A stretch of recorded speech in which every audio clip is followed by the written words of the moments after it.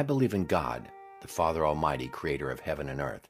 I believe in Jesus Christ, his only Son, our Lord, who was conceived by the Holy Spirit, born of the Virgin Mary, suffered under Pontius Pilate, was crucified, died, and was buried. On the third day he rose again. He ascended into heaven. He is seated at the right hand of the Father, and he will come to judge the living and the dead.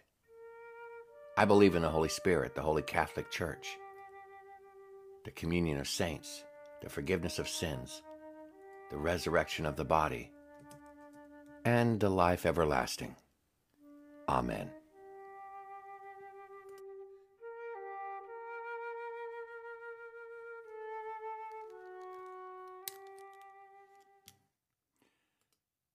Greetings and salutations in the name of our Lord. I hope you're having a fabulous day. It's a nice, cool autumn morning in Dallas, Georgia, and I'm wearing my sweater. I love sweater weather. My name is Paige. I'm your host for another episode of Coffee, the Bible, and Paige. Here's my coffee. And today we're closing in on the end of the story about Joseph.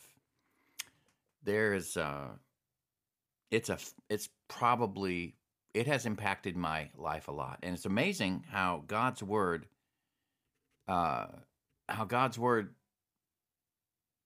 digs into things in your past that you thought you dealt with and you haven't. And the theme of today's chapter, as we're wrapping up the story with Joseph and his brothers, is the sovereignty of God and repentance. And I'll just give you a little heads up. The brothers, there's two portraits being painted here. The one is the portrait of repentance, and that's what we see in his brothers, especially Judah. The other portrait being presented here is a portrait of deliverance, God's grace, God's forgiveness, unconditional. So let's just read the story and get after it. Let's see what we got here. All right, let's see here. I have to scroll down here. Scroll. We've got 40 some odd chapters to scroll through here. Should have had this set up ahead of time. 42, there we go. 43,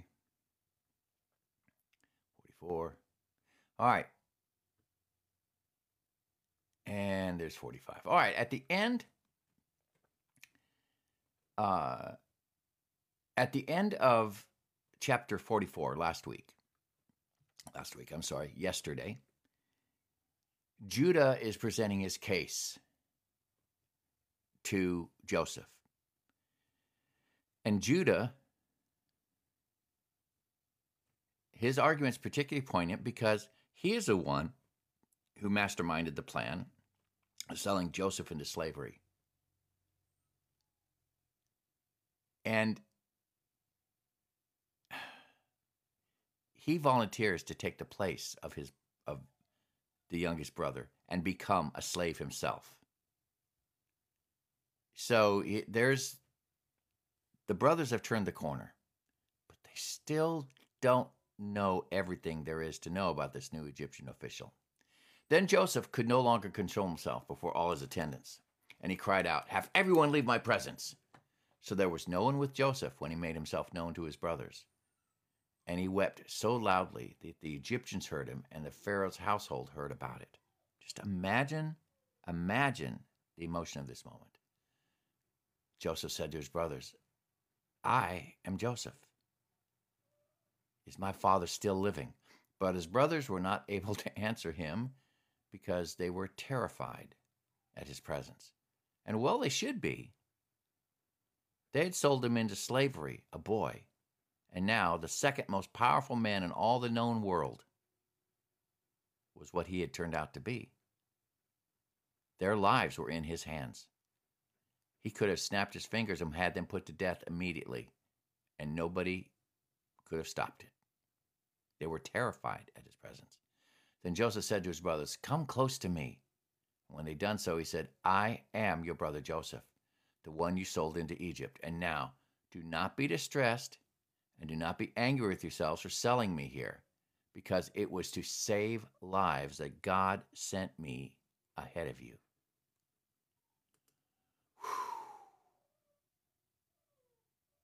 We're talking God's sovereignty here. It was to save lives that God sent me ahead of you. Now, Joseph took what they had done, and he saw God's hand in it. Now, this was the son of Israel, the one who wrestles with God. This is the one who had a connection, a personal connection with God. And he saw the life that was around him, the life he was living, the circumstances he was in. He saw it through the lens of God's sovereignty. And he says, look, God sent me ahead to save lives. Don't be angry with yourselves for selling me here. I needed to be here in order to save your lives. There was a time in my life, and I've shared a little bit about it, where I went through bankruptcy. And it was a devastating time in my life. And God was teaching me huge, powerful things. Our first year of bankruptcy, when I did a complete change of employment, I went from being an engineer to trying to teach guitar lessons for a living. Our first year, I think I made $11,000 or $12,000. Glenda had a small job at teaching at a preschool, and between the two of us, I think we brought in $14,000 or $15,000 or maybe $16,000 that very first year. Now, our break-even point was about $20,000, and to this day, Glenda and I cannot tell you where that other $5,000 or $6,000 came from. We just can't. However, there was one instance that demonstrated to me and showed me that God's hand was in this. My daughter had been hired by a firm, and she's an actuary, and she got a very good job. She's an incredible young lady, and she just got a really great job. And at that time, she was able to help us with groceries and little things that came up that we might not have had money for during that time while we were trying to sell our house and get out from under the bankruptcy. Well, I remember telling her once how guilty it made me feel as a father to be accepting money from his daughter to buy groceries, because maybe at the time we couldn't afford groceries. And she reminded me of the story in the Bible about a lady named Esther. And her uncle, she wanted her to accept her role as Israel, what would become Israel's savior, because the Persian king was being fed a bunch of nonsense from an advisor of his, and he was going to put her people to death. And she was scared to approach the Persian king and defend her people. And her uncle says, who knows but what for such a moment as this you were created? My daughter says, Dad, you provided for us kids growing up. Who knows but what I have been made for a moment such as this? And then I allowed her to buy the groceries, because obviously it was God speaking to me. I had to have several bastions of pride in my heart broken down, and that was one of them. And she said, you took care of us. It's our turn now. Somebody has to step forward, and God, who knows but what God made me for a moment such as this. I almost wept. I still almost weep thinking about it. She means so much to me, and that is, at that moment, we needed her. Joseph understands that what his brothers did to him was part of God's sovereign plan to put him in a place where he could save them. My daughter understood that part of God's plan for her life was to be where she was so that she could save us. God's sovereignty at work. For 2 years now, there's been famine in the land, Joseph's continuing to talk. And for the next 5 years, there will be no plowing and reaping. But God sent me ahead of you to preserve for you a remnant on earth and to save your lives by a great deliverance. He's telling them, look, you're going to die where you're living because there's no food for the next 5 years. Joseph's use of this term, remnant, indicates his strong faith, tested by hard experience in the faithfulness of God to his covenant promises. Out of this small, endangered group, and they were in danger of dying out because of the famine, a great nation would be built. The prophets would later use this term, remnant, in affirming that even in trying circumstances, God would always preserve a people for himself. That's always been God's plan. Out of the millions of people on the planet that were wicked, God preserved a remnant family, Noah. And he always preserves for himself a remnant. I've told this before as well. An old Presbyterian preacher told me once that there is the church invisible and the church visible. The church visible is everybody who shows up on a Sunday morning. The church invisible is the remnant of true believers inside the core of all those that show up. And those are the people that will be there when trials and tribulations hit. There's always a remnant. God always preserves a remnant. So then, Joseph continues, it was not you who sent me here, but God. He made me father to Pharaoh, lord of his entire household and ruler of all Egypt. Now, hurry back to my father and say to him, this is what your son Joseph says. God has made me lord of all Egypt. Come down to me. Don't delay.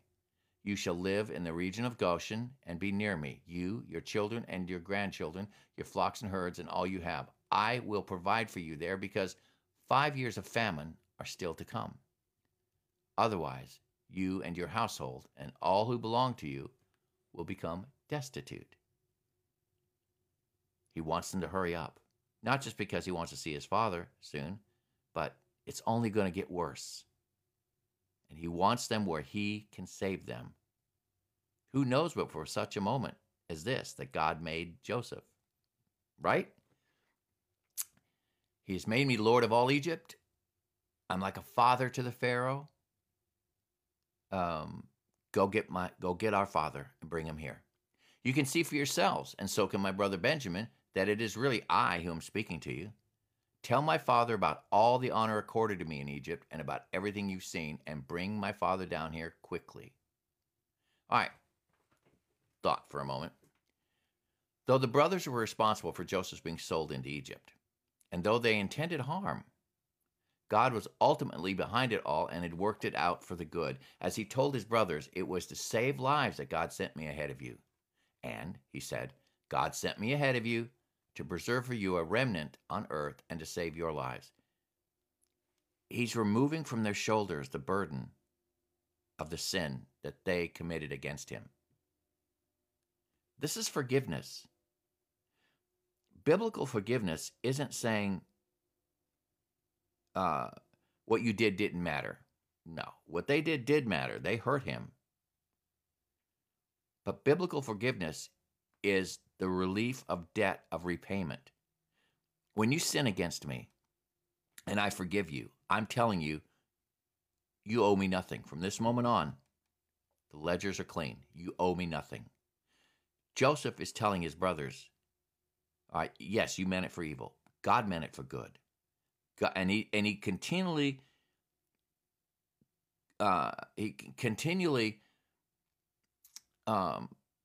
puts what happened into the context of God's sovereignty.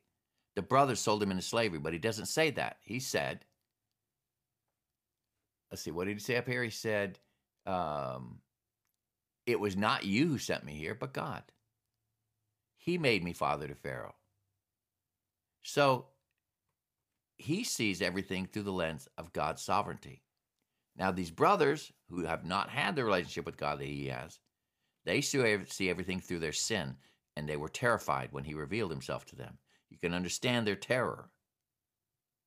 They've come face to face with the sin. The one thing that they thought they would never, ever have to face is facing them now. So it's amazing. Further, it was, and God had a purpose for it all, for Joseph going to Egypt. Joseph, the one ultimately responsible for initiating the plots and subplots of the preceding narratives. In other words, Joseph, the one who played the game with them to bring them to repentance, to bring them to the realization of their sin. He reveals the divine plan and purpose behind it all. Through it all, he saw God's desire to accomplish a great deliverance. When I went through my bankruptcy, I had people come up to me and say, Paige, we're praying that the enemy would quit messing with you and your finances. My response was this: thank you for praying, but your prayers are misdirected. Don't pray that the enemy quit messing with me, because this is not the enemy's fault. This is my fault. Oh, I'm sure he had something to do with it, but the fact is, my desire, my will, to go against God's plan, to go against what God wanted, to go against God's desires, my will put me in this place. I've reaped the wind, I've sowed the wind, and I'm reaping the whirlwind. Pray instead that I learn the lesson that God has for me. I had begun to learn to view my circumstances through the lens of the sovereignty of God. And for a child of God, there's no other lens to view it. When Satan came before God and wanted to mess with Job's life, God gave him permission, but he laid boundaries. He says, you can't have his life. Do what you want, but you can't have his life. God was in complete control of everything that happened to Job, believe it or not. God was in complete control with everything that happened to Joseph. And Joseph realizes that. And when you can look through life through the lens of God's sovereignty, it takes this huge burden off your shoulders to fix things, to have to make things right. God is the only one that can make things right. God is the only one who can redeem. He is the only one who can save. He is the only one who can deliver. Then Joseph threw his arms around his brother Benjamin and wept. And Benjamin embraced him, weeping. Now, you realize Benjamin is his only full brother, and everybody else is a half-brother. But Benjamin and he shared the same father and mother. And he kissed all his brothers and wept over them. And afterwards, his brothers talked with him. I would have loved to have heard that conversation. Have you ever been forgiven something that was so huge in your eyes? Have you ever had a relationship restored through the avenue of forgiveness and redemption? I don't think I've ever experienced anything as heady and as powerful as what they must have felt at that moment. He kissed his brothers and wept over them. Afterwards, his brothers talked with him. They could be brothers and not enemies anymore. And when the news reached Pharaoh's palace that Joseph's brothers had arrived, Pharaoh and all his officials were pleased. Pharaoh said to Joseph, tell your brothers, do this. Load your animals, return to the land of Canaan, and bring your father and your families back to me. I will give you the best of the land of Egypt, and you can enjoy the fat of the land. You are also directed to tell them, do this. Take some carts from Egypt for your children and your wives, and get your father and come. Never mind about your belongings, because the best of all Egypt will be yours.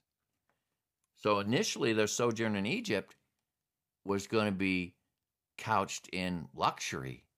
They were going to be the guests of Pharaoh and enjoy his protection. So the sons of Israel did this. Joseph gave them carts, as Pharaoh had commanded, and he also gave them provisions for the journey. To each of them he gave new clothing, but to Benjamin he gave 300 shekels of silver and 5 sets of clothes. And this is what he sent to his father: 10 donkeys loaded with the best things of Egypt, and 10 female donkeys loaded with grain and bread and other provisions for his journey. Then he sent his brothers away, and as they were leaving, he said to them, don't quarrel on the way. That's an interesting little statement. But you can imagine the place his brothers were at mentally. They'd found Joseph, and he had completely forgiven them. The temptation would have been for them to backbite and fight and argue with each other and assign blame to what had happened. This is a huge thing that just happened to them. And he's telling him, don't quarrel. Stop fighting. He forgave them to the extent that he's basically telling them, from this moment on, in my mind, it's as if this thing never happened between us. What's important is that I am here in Egypt. I'm in a position to save you. How I got here is no longer important. I'm here. It's hard to handle that complete of forgiveness. That, I'm sure that's the wrong grammatical construct there. It's hard to imagine what it feels like to be forgiven that greatly. I hope I'm communicating what I'm saying, what I want to say. Put yourself in their shoes.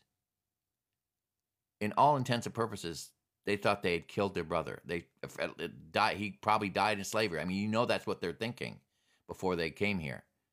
And now their brother is the second most powerful man in the most powerful nation in the known world at the time.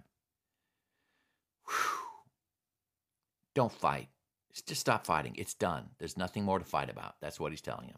So they went up out of Egypt and came to their father Jacob in the land of Canaan. They told him, Joseph is still alive. In fact, he is ruler of all Egypt. All right. The Bible does not share the entire conversation, because I know there was more to the conversation than that. Jacob would demand a reckoning of some sort. What do you mean he's alive? You told me he was dead. Gave me his clothes with blood on it. What was that? You can imagine all that discussion going on. And they would have to come clean to their father, Jacob. They would have to confess their sin to him. There's a lot of conversation that's not recorded. But you know it had to have happened. Jacob was stunned. He didn't believe them.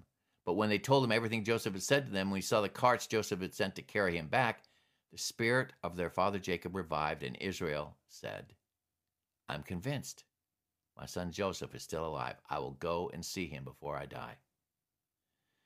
Whew. And that's kind of where we're going to leave things. I have a couple other thoughts here, though. Let me go up and load this up, and then we'll go on a merry little way here. Let me pull this up.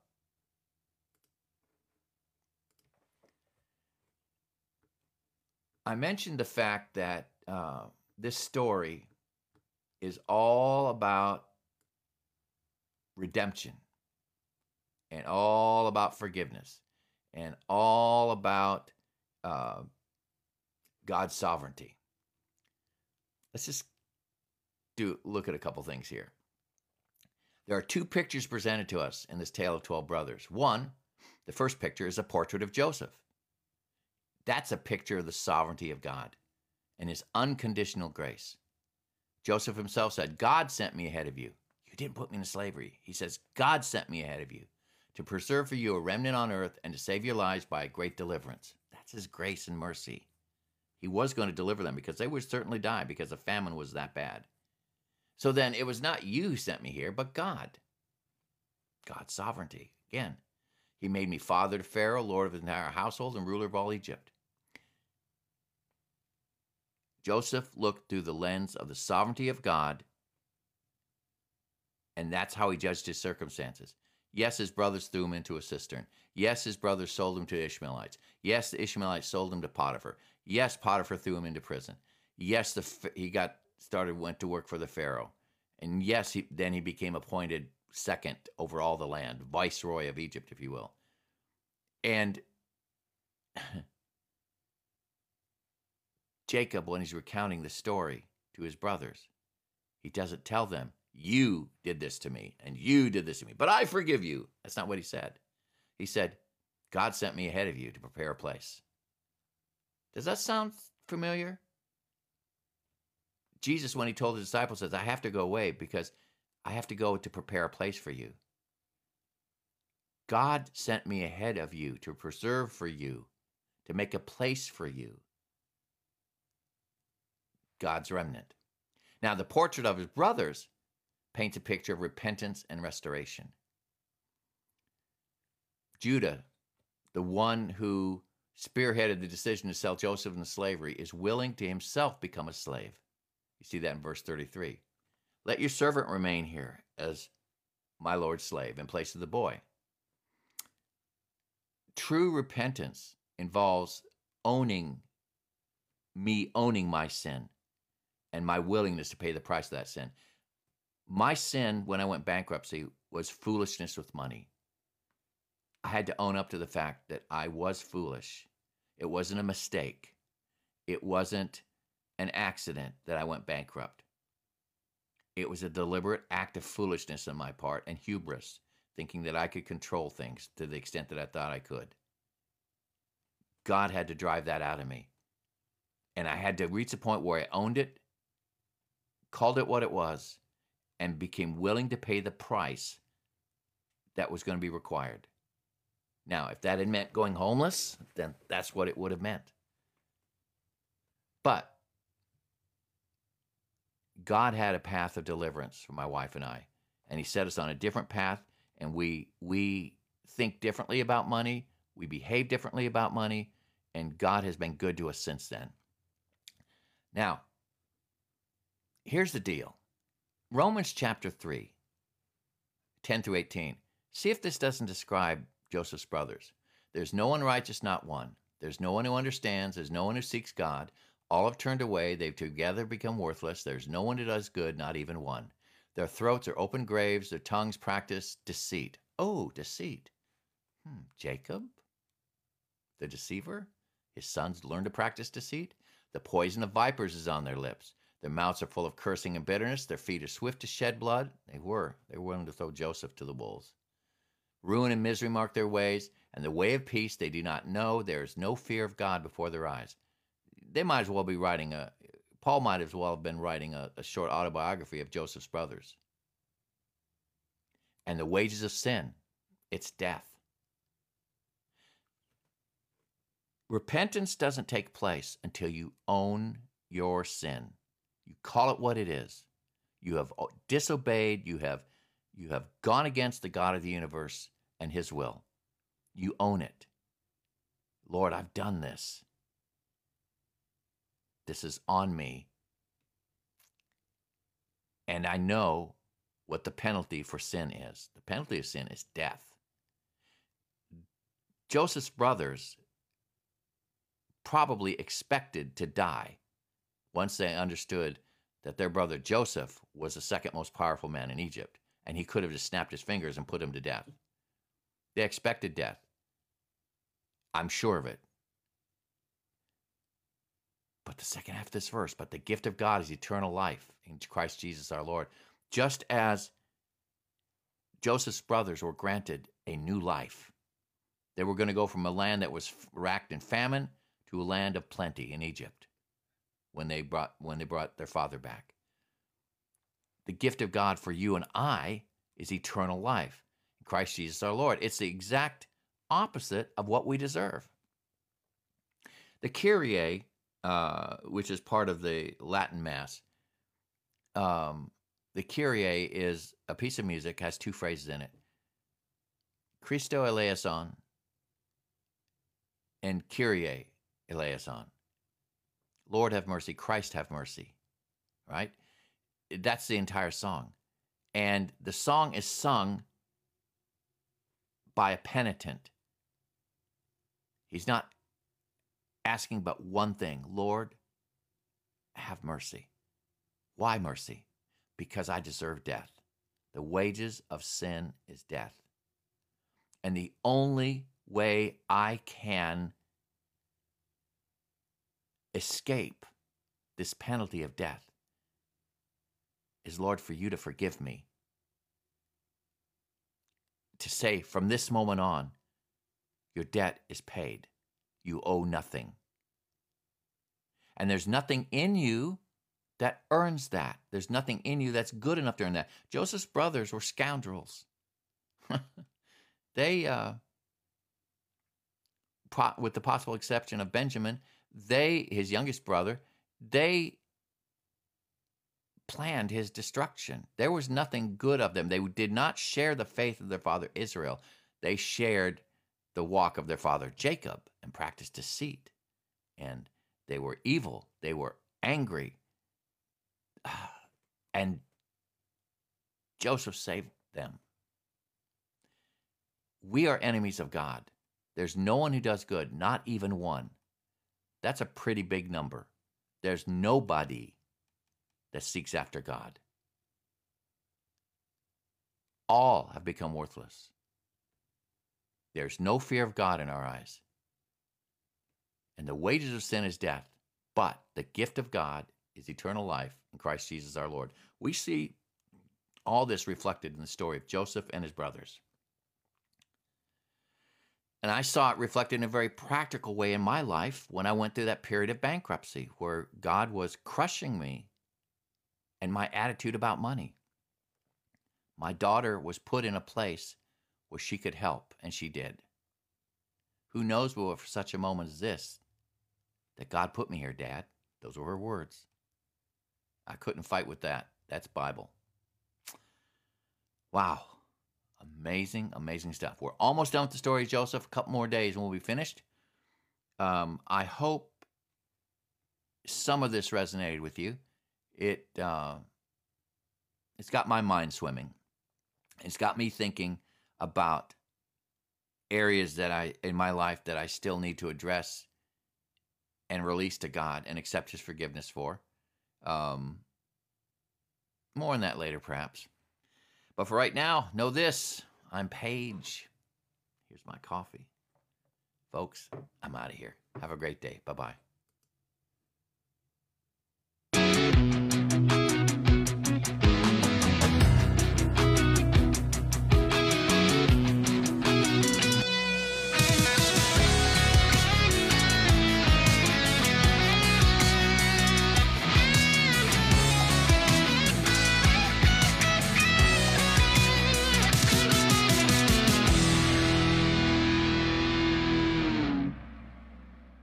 God's thoughts are not our thoughts. Neither should my thoughts be your thoughts. You need to think for yourself.